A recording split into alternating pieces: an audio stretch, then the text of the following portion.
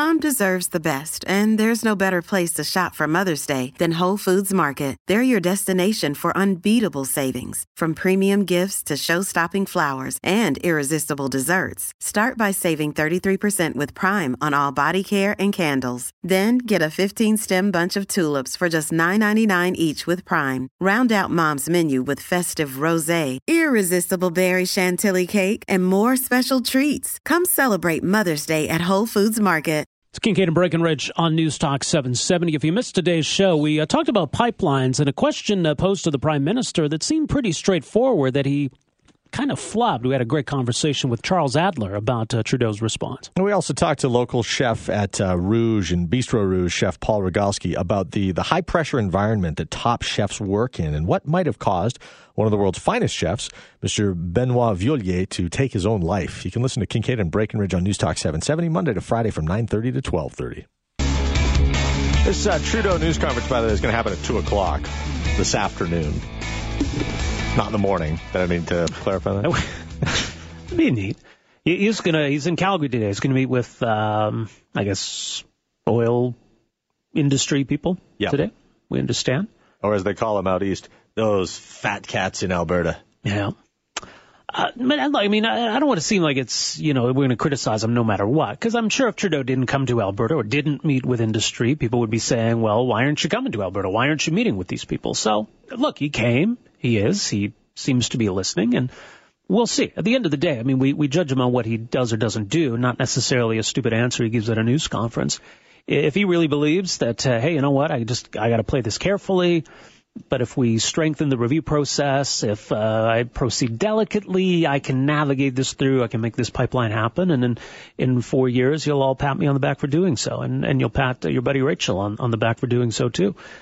We'll see. They claim to support these pipelines or support the idea of exports and getting a product to Tidewater. They say that our approach will work better than what we had for the last 5 or 10 years, so we'll see. They're selling us the notion of results, and we'll see if they deliver on those.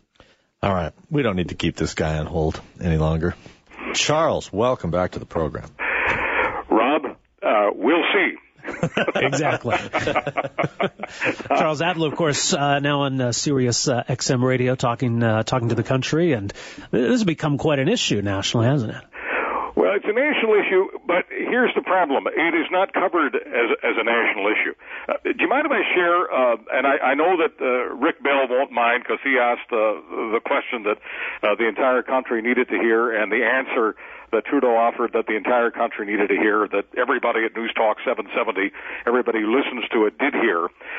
Do you mind if I just share the direct message I sent to Rick Bell? Fire away. Okay, and I sent him this early this morning because I didn't want to have my mind made up for me by any kind of prediction, ideology, philosophy, my attitude, my feelings, my emotions, all those wonderful things. I just wanted the facts. And so I wanted to scan various websites this morning to see whether or not the non-answer that Trudeau gave to the all-important question, if the NEB green lights this, will you green light it? And we all know what answer he gave. It was a non-answer. So I was wondering, of course, whether national media would cover that question and non-answer as the national story it deserves to be, and of course they did not. So I direct messaged Rick Bell early this morning and said, Rick, if anyone ever again needs an example of Eastern Central media bias, it is the story that you are the father of. What happened yesterday ought to be front and center of every national newscast in the country. It didn't happen in Montreal, Toronto, or Ottawa. That's why it isn't front and center in national stories. And I say this as someone who is from Montreal and worked in Toronto for many years, but it still ticks me off. You are at ground zero of the most important national story in the country. The Prime Minister could not have delivered a worse response, one that goes to the heart of his leadership. And it's, as they say in talk radio now, time for me to say to you, thank you for taking my call. But most of all, thank you, Rick, for getting it out there, getting it right again and again and again.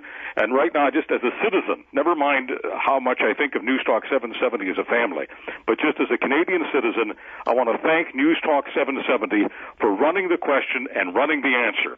Everybody in the country needs to hear it. Yeah, and the crazy thing about the question, Charles, is that, Rick prefaces that question with, look, this is a simple question. And the question is simple, and it's not even Calgary-based. I mean, consider the fact that if a Calgary-based company wants to do a national project, they have to beg permission from this board that's structured out of Ottawa. So Rick's basically taken the question all the way to Ottawa and said, hey, if the boys out east say it's okay, well, the other boys out east say it's okay. And he doesn't even have a coherent response. Every company, whether they're based in Montreal or Calgary, has to go through regulatory authorities. Everything in this country is regulated as it needs to be, because what's most important is safety and the public. We got that. There's no ideological argument there. Who on earth could possibly believe that Quebec-based Bombardier, if they had a similar situation to what we're talking about right now, and they too have all kinds of regulations that they've got to meet, who would believe that in a similar situation, Justin Trudeau in Montreal would give the kind of answer that he gave yesterday in Alberta if this was about Bombardier as opposed to what it is right now? It'd be kind of funny, too, if for some reason we in Alberta just said, you know what, block the Rona thing. We don't want that sale to go through, just for whatever reason, just to be jerks. Well, Pierre Trudeau's son talks about not cheerleading. This isn't a football game. This isn't the Calgary Stampeders versus the Montreal Alouettes, and you're not going to be a cheerleader for Montreal Alouettes.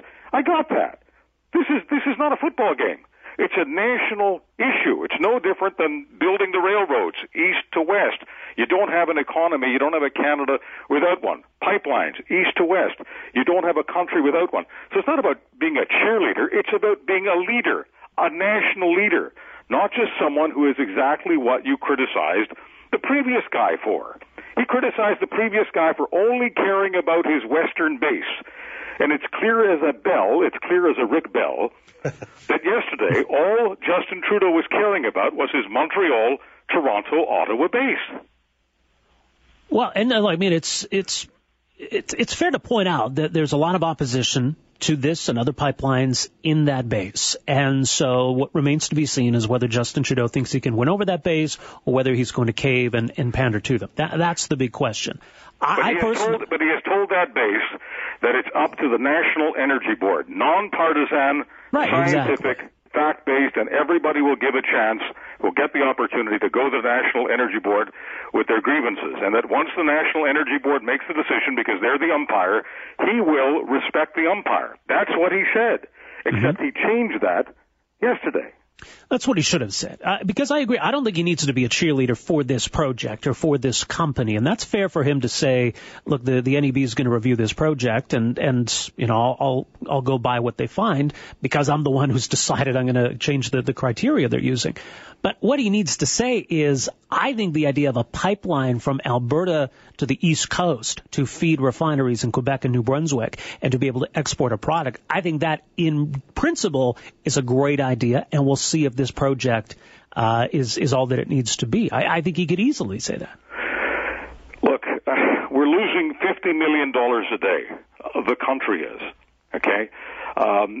This just isn't a really good time to play parochial Quebec politics with this. So let's call it what it is. I mean, this is what he's always worried about. He's worried about the NDP getting to the left of him on an environmental issue. And that's all this is about. It's not national leadership. It's not even close.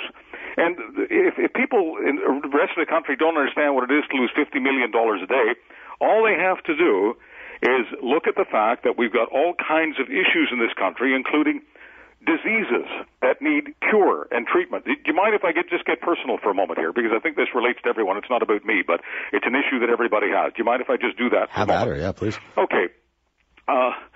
The most traumatic event of my life was having to bury my dad. But when I think about this issue and when I think about my country, I think about the fact that I don't want people to have to bury their dads and their mums and their aunts and their nieces and their nephews and their brothers and their sisters because of Alzheimer's, okay? Yeah. Because with Alzheimer's, I, just as many other people in this country, saw the best part of my dad die 10 years before I buried him.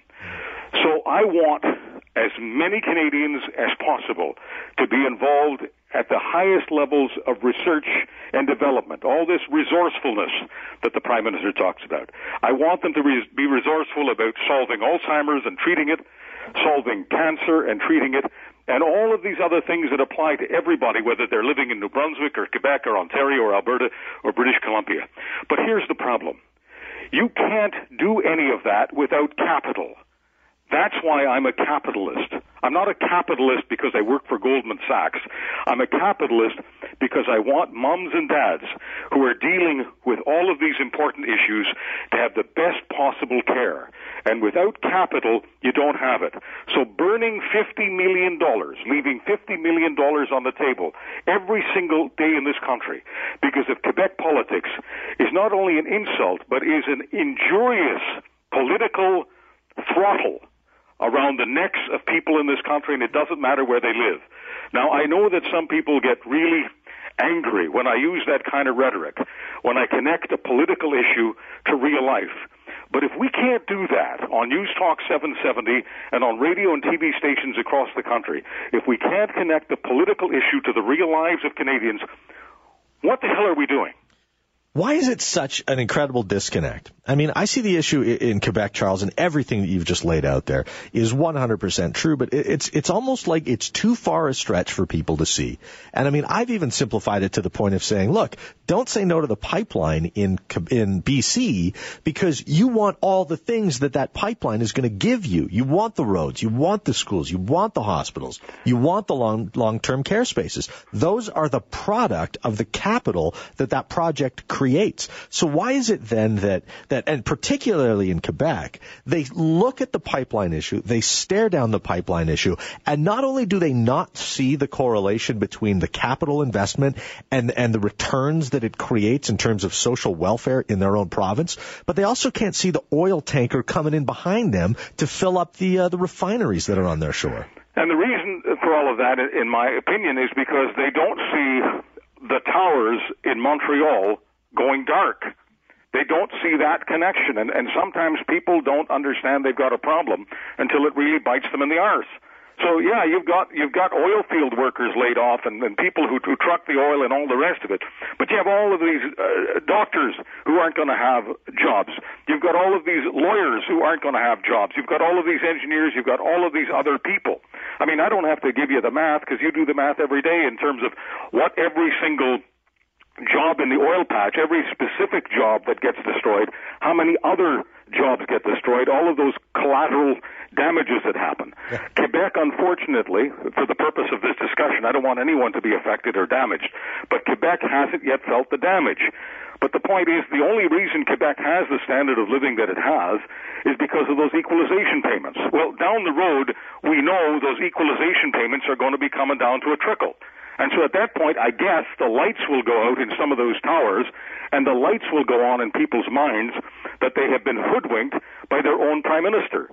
But my question is, as a sophisticated, educated country that has the capacity to have a real national conversation with real national leadership, why do we have to wait for the bloody lights to go out? Well, here's what strikes me as interesting, because we often talk about Canada's manufacturing sector, even though that manufacturing sector is certainly concentrated in large part in one part of the country. Why don't we talk about Canada's oil sector? Why is it Alberta's oil sector? Why don't we think in terms, okay, this is Canada's industry? The only once again, this is an answer that troubles my friends in Montreal, Toronto, and Ottawa. It's because the sands, the fields, are not in Quebec or Ontario. If they were there, we wouldn't even be having this discussion. That's where the power is. I mean, we can go on and about how, Preston Manning talked about how the West wanted in, and then Preston Manning declared years later that the West is in. And I have a world of respect for Preston. I sometimes feel that party was born on my radio show in Calgary back in the early 90s, okay? But I once again, I've got to park my emotions and just look at the facts. The oil fields are in the west, they're not in the east, and that's the only reason we're having this ridiculous discussion. And it's not ridiculous that we're having it, but it's ridiculous that we're not having it in Montreal and Toronto and Ottawa. Yeah, and that's key to the point, right? I mean, you talked about it right off the top, Charles, that the question that Rick Bell asked is the national question. The answer is one that fails the nation, but it's not something that the national news is going to report on. And, all we have is this conversation. I guarantee you that this conversation is on our Highlight Show podcast that'll go out at about 1 o'clock this afternoon. And really, man, everybody listening to this has got to share that conversation, not just in Alberta, but with all Canadians. Because we have a situation here where we said, look, if industry, and just boil it down, don't make it about oil.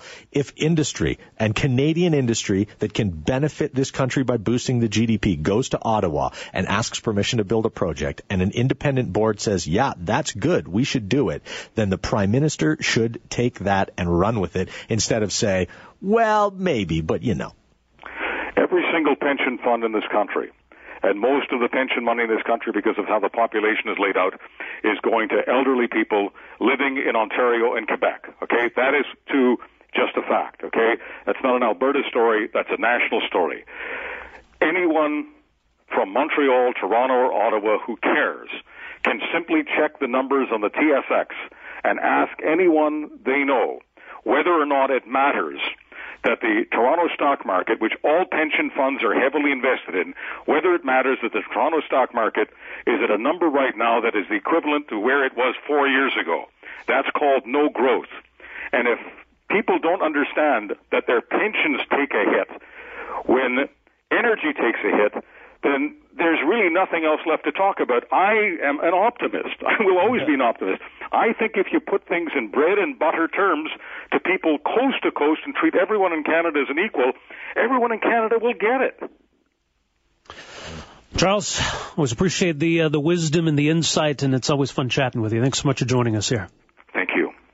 Catch Charles Adler on Sirius XM satellite radio. Is on channel Canada Talks. CharlesAdler.com as well. Yeah, I think he's just kind of primed the pump a little bit there. I might dial him up tonight, see what more he's got. Oh, yeah, absolutely. And, we appreciate the opportunity to talk with him. He has us join him on his show periodically. And but, yeah, certainly one of the legends in broadcast in this country. Listen, we'll take a break here. We want to hear from you, 974-8255. We're back with more right after this. You can call at 974-TALK. Text us too, 770-770. Kincaid and Breckenridge on News Talk 770.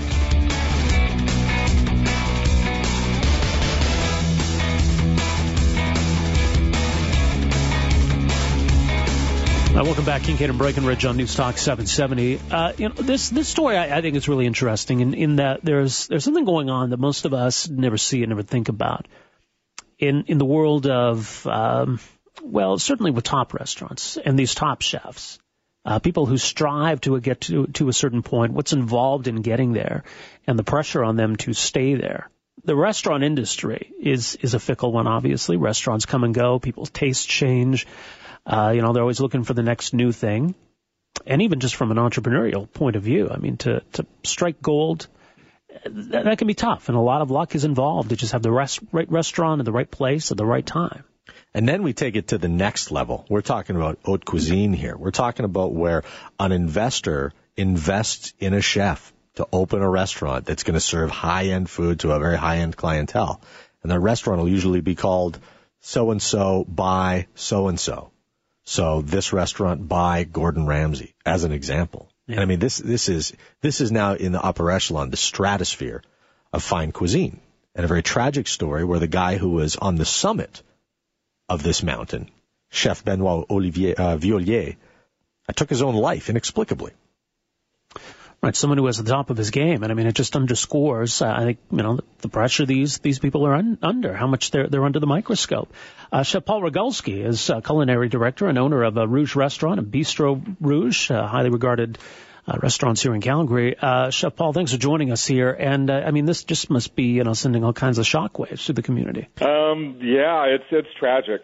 When the news hit that he had taken his life, I think a lot of people in Calgary that I was talking to were all scratching their head going, I wonder what happened, because right now you would think that he would be on top of his game, being named number one in the world by Le List.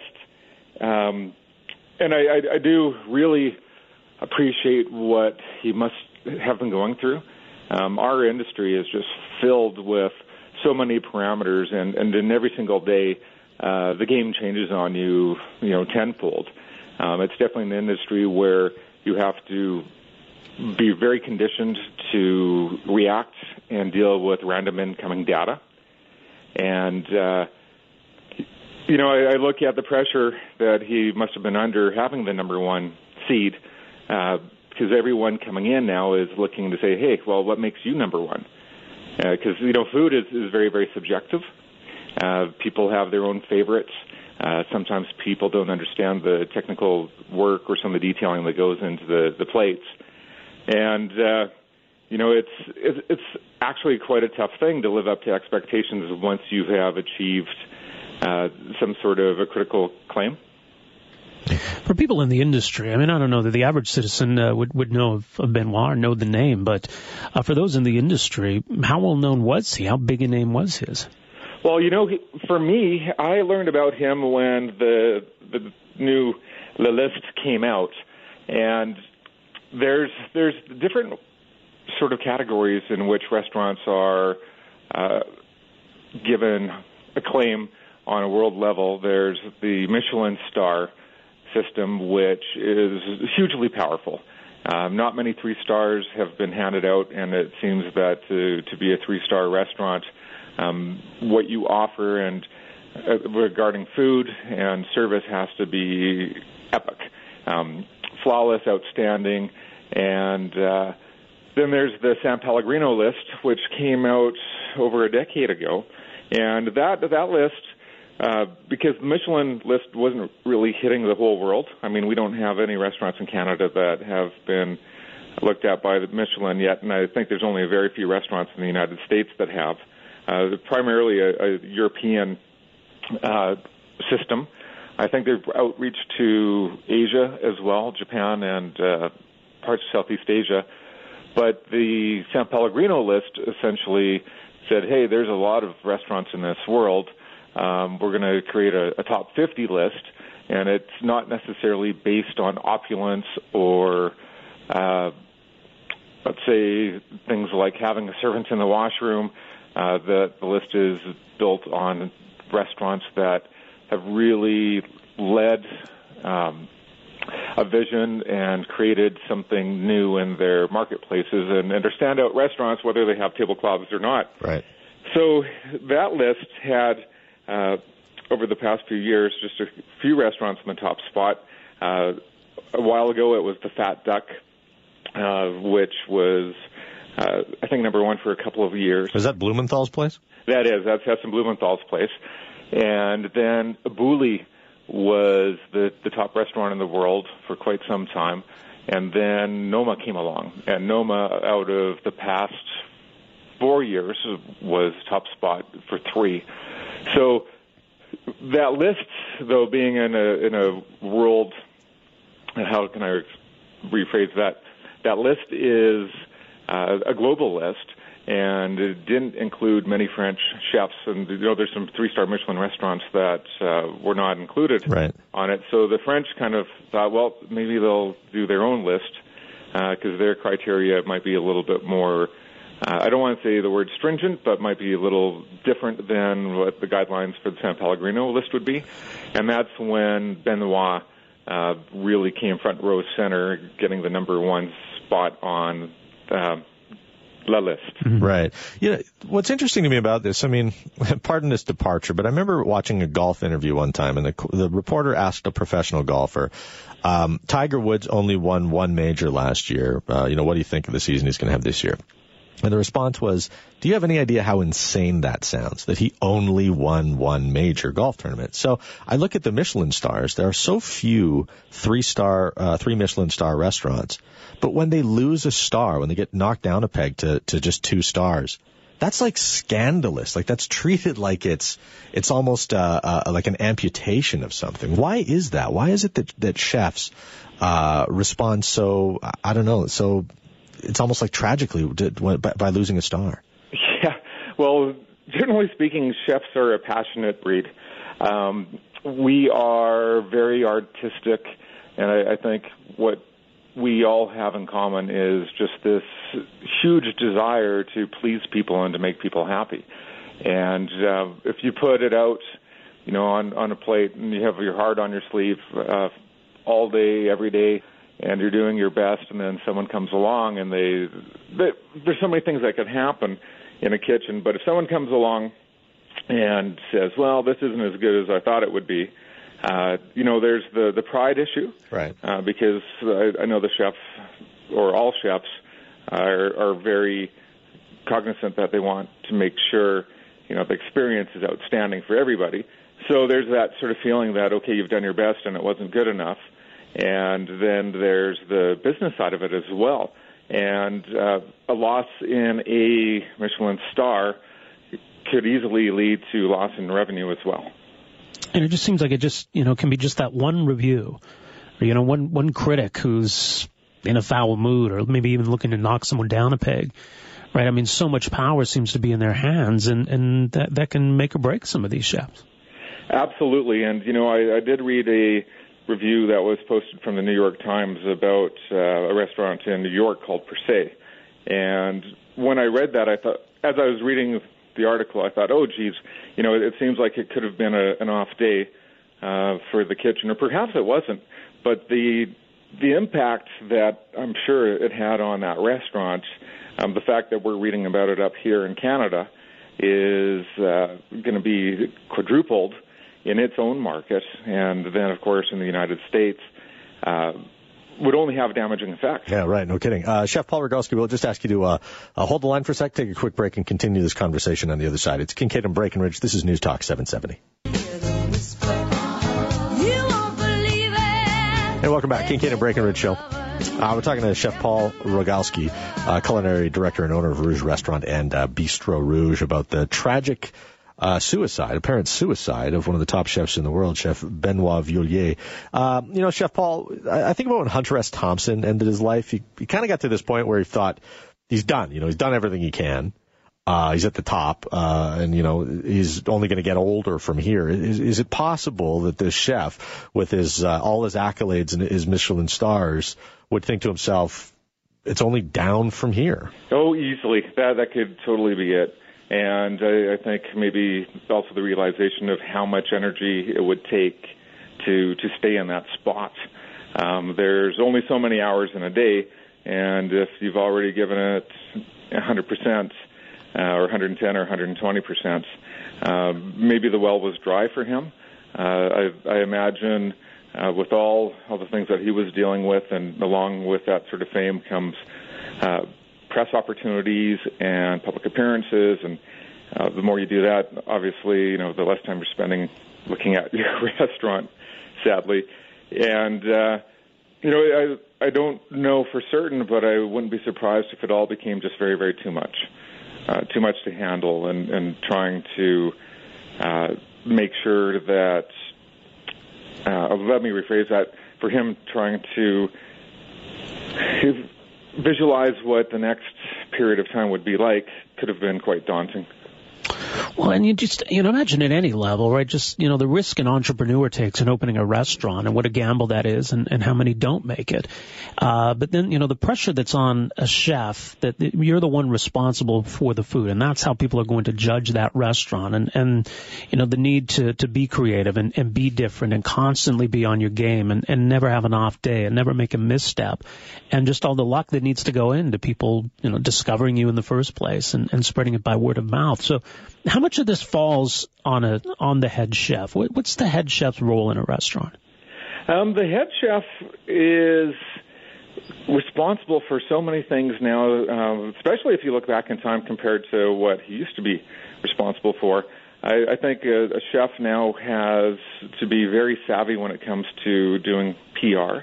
I think he has to, or she has to, be very clever at keeping ahead of the trend and making sure that they are leading a team, inspiring a team, and having that team gel to work towards a common vision. And then there's the other thing that the chef's responsible for. I mean, it's not just the reputation of the restaurant. So how they perform in the public eye has an impact overall on how people will perceive that their business would be. So they're being judged as people, and then they're being judged as leaders.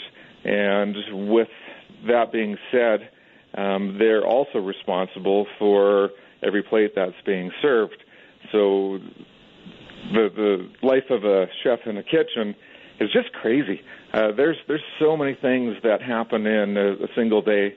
The fact that you're dealing with purchasing and ever-changing food supplies, food prices, so there's an economy that's built in, which you'll build your business model on a certain number. Let's say your food cost is going to be 35%, and everything is hinged to those forecasts, and then the number changes because the cost of food has gone up or the supply has diminished, and it's relentless.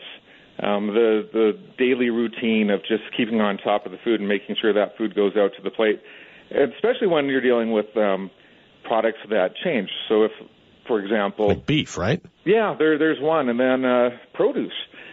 We live in a produce-challenged growing environment. Don't say cauliflower. Just do not say cauliflower. I was thinking of carrots. Okay. But you know, if the carrots that you received from the farm last week were different than they are this week, well, the customer doesn't know that, and the customer doesn't care. But it's up to the chef to make sure that he can take that raw ingredient and make sure it's as close to being the same when you have it on the plate and how it tastes. And then there's the element of teaching that to the young people and to new cooks and to your front-end staff to know what's going on. Yep. So sorry, go on. They're very much a time management situation, if you can imagine. Yeah, no kidding. And then on top of that, you get reviews. I mean, we started this conversation talking about like that upper echelon of the major leagues, the Michelin stars, the Pellegrino list. But I mean, I think at the bottom of that is Yelp, right? And you're a chef who has been, you've been on the top of lists. Like your restaurant is one of, if not the finest in the city. You know, it's known around the country. But then just in Googling a little bit this morning, I see it gets like a 4.5 star rating on one of these silly restaurant sites. And it's a personal question, I know, but what does that do to you? Does that have an effect on you, or can you let that roll off your back? Well, I can say honestly that, we do read every single review.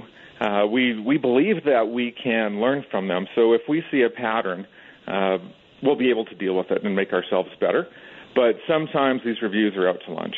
There's the off day for everyone. Right. You know, not everybody's perfect 100% of the time. Some people are tired. Some people might have a migraine. I mean, there's a different... With humans go problems with humans, just like in any industry. And mistakes do happen, and I think for the most part... your success is in how you deal with those mistakes. Right. Well, I mean, Roger has bad shows all the time, right? And it's okay. We still love him. Yeah, we get through it. And Rob, thank God, Rob is just batting 1,000 still to prop us up. Hey, Chef Paul, really thanks for your time and your candor this morning. My pleasure. All right, take care, sir. That was great. Really appreciate it. Yeah, no problem at all. All right, Chef Paul Rogalski from Rouge. Right, and look, I mean, you know, I don't know. Do chefs know what they're getting into? Right. There are a lot of people who work stressful jobs, work long hours, and feel all kinds of pressures. And you can think of a lot of different professions. It's just, I don't know that people really understand everything that goes into this particular job and how much is on the line for them every single night. Have you ever worked in a kitchen ever before? Like in any capacity, like a dishwasher or something like that? Yeah, well, not in a fast food, sure, high school job, sure, yeah. I worked in a couple of different places, and like you can see the different characteristics in the different kitchen staff, and you know who's going one way and who's going another. I mean, it's one thing to cook good food because you like to cook good food for people, but then there's the OCD that is really present in, I would guess, a lot of top chefs, where it's sort of like, every little microgreen has its right place where it has to be. And like, there's these chefs who they clearly put so much of their ego into every single dish that goes out there that for them, the bar is set at perfection, if not just below it. Yeah, but they're not making every single meal for everybody. It's not like, let's say you're going to surprise your wife. You're going to pay this chef to come to your house, and he's going to spend all day crafting this perfect meal for you and your wife. It doesn't work that way in a restaurant. Just because it's Chef So-and-so's restaurant, does that mean when you come in and sit down and order that he's back there in the kitchen, just him, and he's working only on your meal? Right? I mean, so how does it work? Do they come up with the dishes? They train the staff to help make these other aspects? Because obviously they're still in the kitchen working. And a lot of times they're the last eyes on it, right? They'll work the pass. Right. So they'll make sure that the whole thing comes together, and then the plate gets to the pass, and then they look down at it and they go, this is my creation. I will serve this food. And to just constantly be going through that and trying to hit that target every single time. I can't imagine how certain people absorb that kind of pressure. We'll take a break right here. Come back, wrap up this hour. It's Kincaid and Breckenridge on News Talk 770.